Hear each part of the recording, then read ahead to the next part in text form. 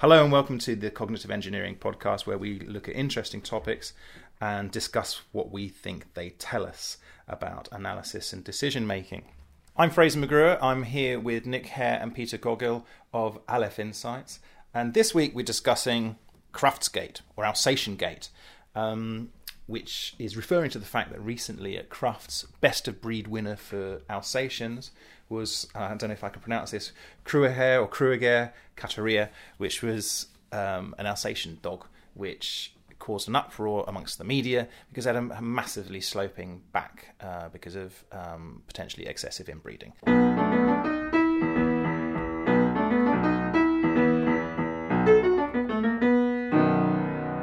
Okay, so Cruftsgate, Alsatiangate, who's going to start us off, Peter or Nick? Let's go. So the domestication of animals and the selective breeding of animals is a very interesting study in sort of human history. If you think of domesticated animals as technologies, we referred to social technologies before, but they're specific technologies which humans have developed to answer certain needs. So we eat some animals and we use other animals for other things. Now, dogs, I think, were domesticated, around 15,000 BC. The cats were started to be domesticated in Neolithic periods around 10,000 BC. So they're old technologies. We've had them for a very long time. Now, there's a debate as to whether or not the phenotypes of dogs and cats have greater variation. But I think the dogs, that they have different uses, and maybe dogs are more varied because dogs are just generally more useful animals. They can provide more different functions because they're pack animals. They behave differently as a sort of social crowd, whereas cats are solitary and tend to look after themselves. So the fact that they've been around longer and they have more uses potentially means that they have more different types of breeds. And I think it's a recent evolution that they've stopped being useful technologies and now they're bred, and the phenotypes are exaggerated for purely aesthetic reasons. So it's interesting. I've never heard of a dog referred to as being a technology before, but I like that. That's good. So, and it sounds like that this is a fairly widespread accepted view. The reason why dogs look so different to one another, why there's so much variation within the species as compared to, say, cats, is what you've just said, is because they've been bred for different uses, and that's why. Is that pretty much everyone kind of agrees with that, right? I think that's fairly well accepted. Yeah, I mean, cats are useful for catching vermin and keeping vermin away from your food stores. And not much else. Whereas dogs can do lots of other jobs. They can go ferreting. They can fetch. They can guard against wolves. And it's recent that the technology has shifted to providing sort of comfort and another part of the family set.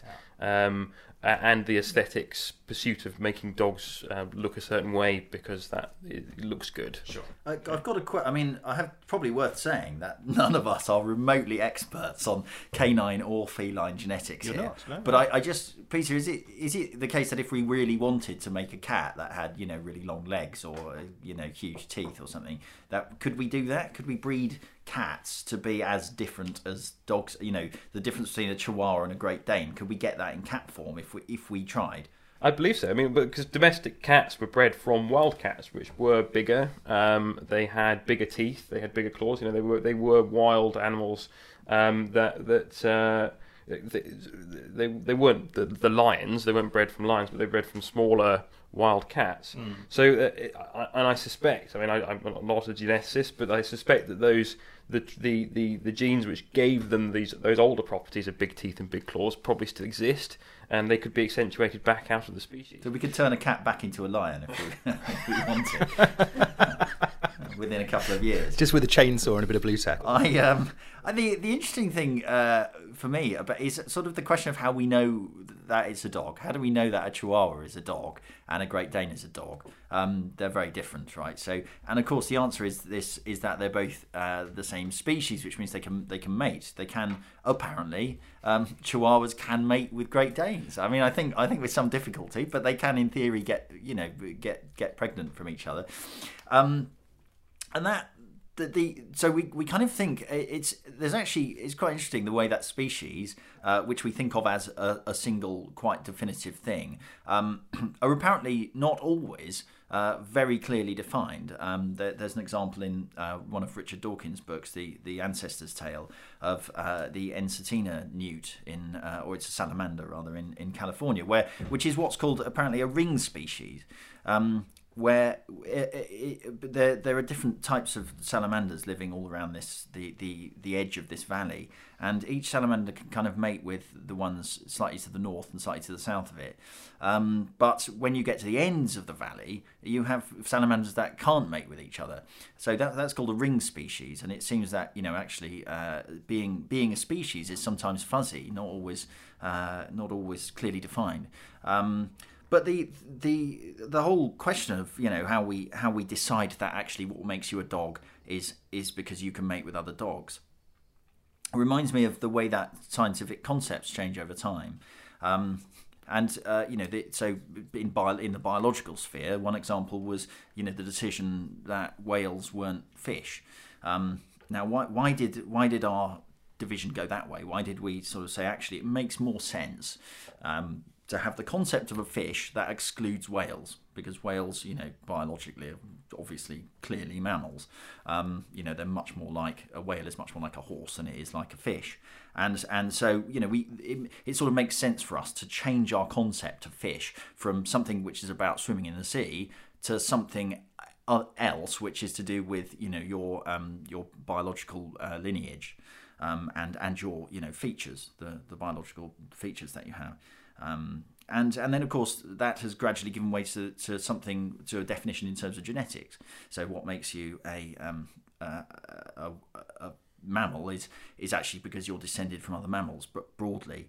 Even if a whale were to evolve into a fish, it would if a whale were to evolve the exact characteristics of a fish, we would still want to say it was a mammal and not a fish, which. It's interesting the way that our concepts get changed and get more precisely defined over time. I mean, are we essentially here? We're just talking about taxonomy, right? And I mean, is this? I mean, sometimes we sort of drift into areas in which we're not experts. All areas we cover. We've got no expertise on anything. I mean, are we saying? I mean, is there anything? What I'm trying to think about is that. I'm sure this might be a well-trodden area of exploration for taxonomists, let's say. Okay, is there anything we can add to that, given that we're thinking about analysis and decision making? Yeah, so I think from this. Very, very much so. Definitely from Nick. But Peter, is there anything you want to sort of bring in here? Well, I think there's an interesting. These taxonomies and these classification systems are largely arbitrary. They're things that we have imposed on these populations to make them more legible, make them more easy to understand, and as a sort of framework for study. If those species which were outcompeted still existed, then there would be a sort of grey scale of between all species, and the concept of separating species out into type groups would make less sense. I mean, there's parallels with the way much analysis is about clustering and classification to provide a basis for considering the likelihood of certain things happening or the class that things belong to, and effective taxonomy design is crucial in that. So analysts, I think, are often are required to be taxonomists and design these information structures. And I think that's a science, that's a skill that can be developed deliberately. Okay, yeah. Nick, is there anything you want to add at this? I mean, I've got a question, but is there anything you want to add at this stage? Well, no, actually, I mean, I think this touches on a really fundamental distinction between types of debate, which is something that was clearly identified by logical positivists, the sort of philosophical movement in the early part of the 20th century, which is this distinction between arguments about definition and arguments about fact, arguments about what's true about the world compared to arguments about whether we're exactly with how we should define things. I mean, you look at the reclassification of Pluto, for example. we decided that it wasn't really a planet; it was a dwarf planet or something. It doesn't belong in the planet club with all of the familiar ones like Mars and Jupiter. We didn't discover something new about Pluto. So what was that debate all about? I mean, it was really about a discussion about what the most sensible definition of planet was. And we came up with a definition, to distinguish planets from moons, or which happens to exclude Pluto. But nothing. Our understanding of the world didn't change. But our our understanding of the world did change, but the world itself didn't change. Well, I mean that's the issue really. If we were having an argument, it's a very different type of argument. If I say no, Pluto is actually much smaller than we thought. It turns out it's only half the size as we previously thought. Yeah. Therefore, it's not a planet. Than the type of argument which says, well, I think we should have a definition of planet, which is, that they're of a sufficient size, that they're spherical, to within a certain tolerance, and that happens to exclude Pluto. Yeah. Completely different, and the logical positivists sought to separate those two types of debate, and it's an incredibly useful distinction to have to hand when you're thinking about problems. Is to say, look, actually, is this a question about how we define this, or is this a question about the facts? So I'm not sure how we managed to do it, but we've gone from Alsatians with curiously sloping backs all the way to the definitions of planets and Pluto and so on.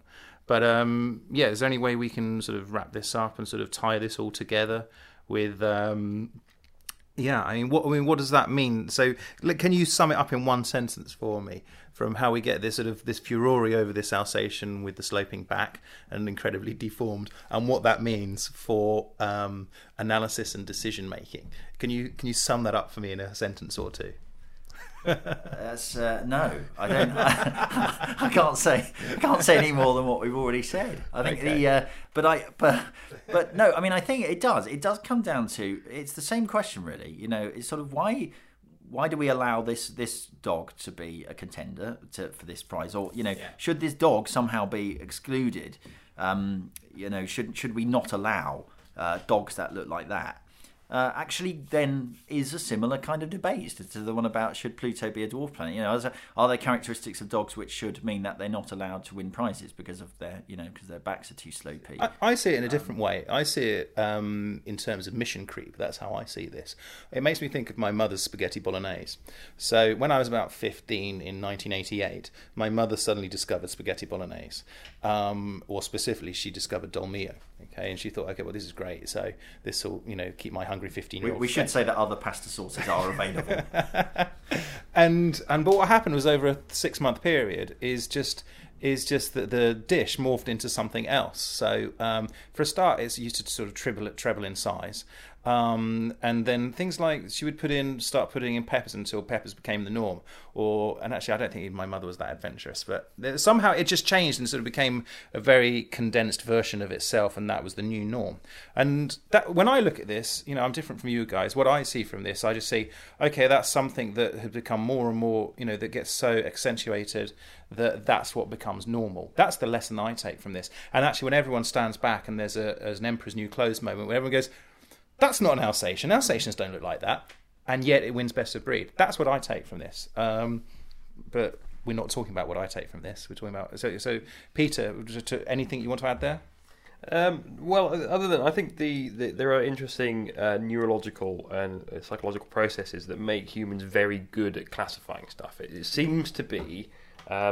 if not fundamental to the way we understand the world, a very useful way that we go about understanding the world, where we're very quickly, on very sparse data, able to sort of say, oh, that's a person, that's a cup, that's a table, which then provides us with a way of accessing models for how people, cups and tables behave, and therefore we can predict with fairly good certainty, if I put that cup on that table, it's probably not going to go anywhere because that table shares properties with other tables I've seen before.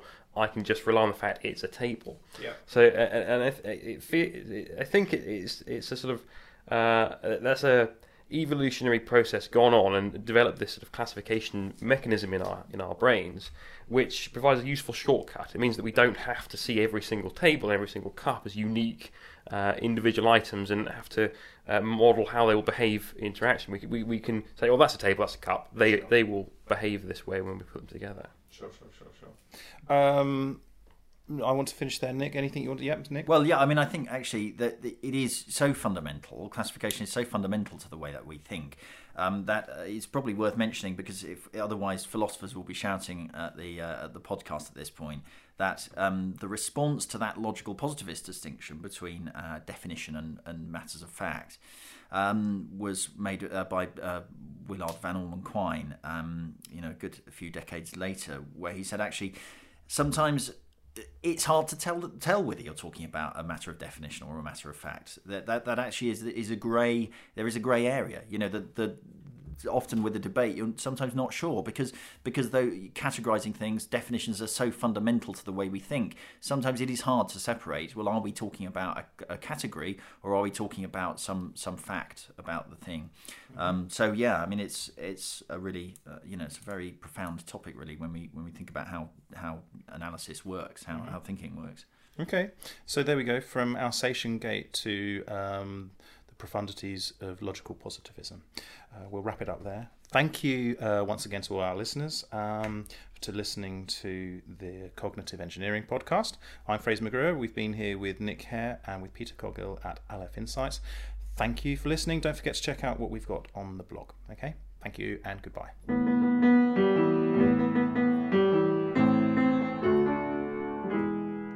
Pluto was a dog as well, of course. Yeah, we should have mentioned that. Why didn't you say that? We've got it. We've got it. Well, is he though? I mean, is Pluto the one that walks around? No, that's Goofy.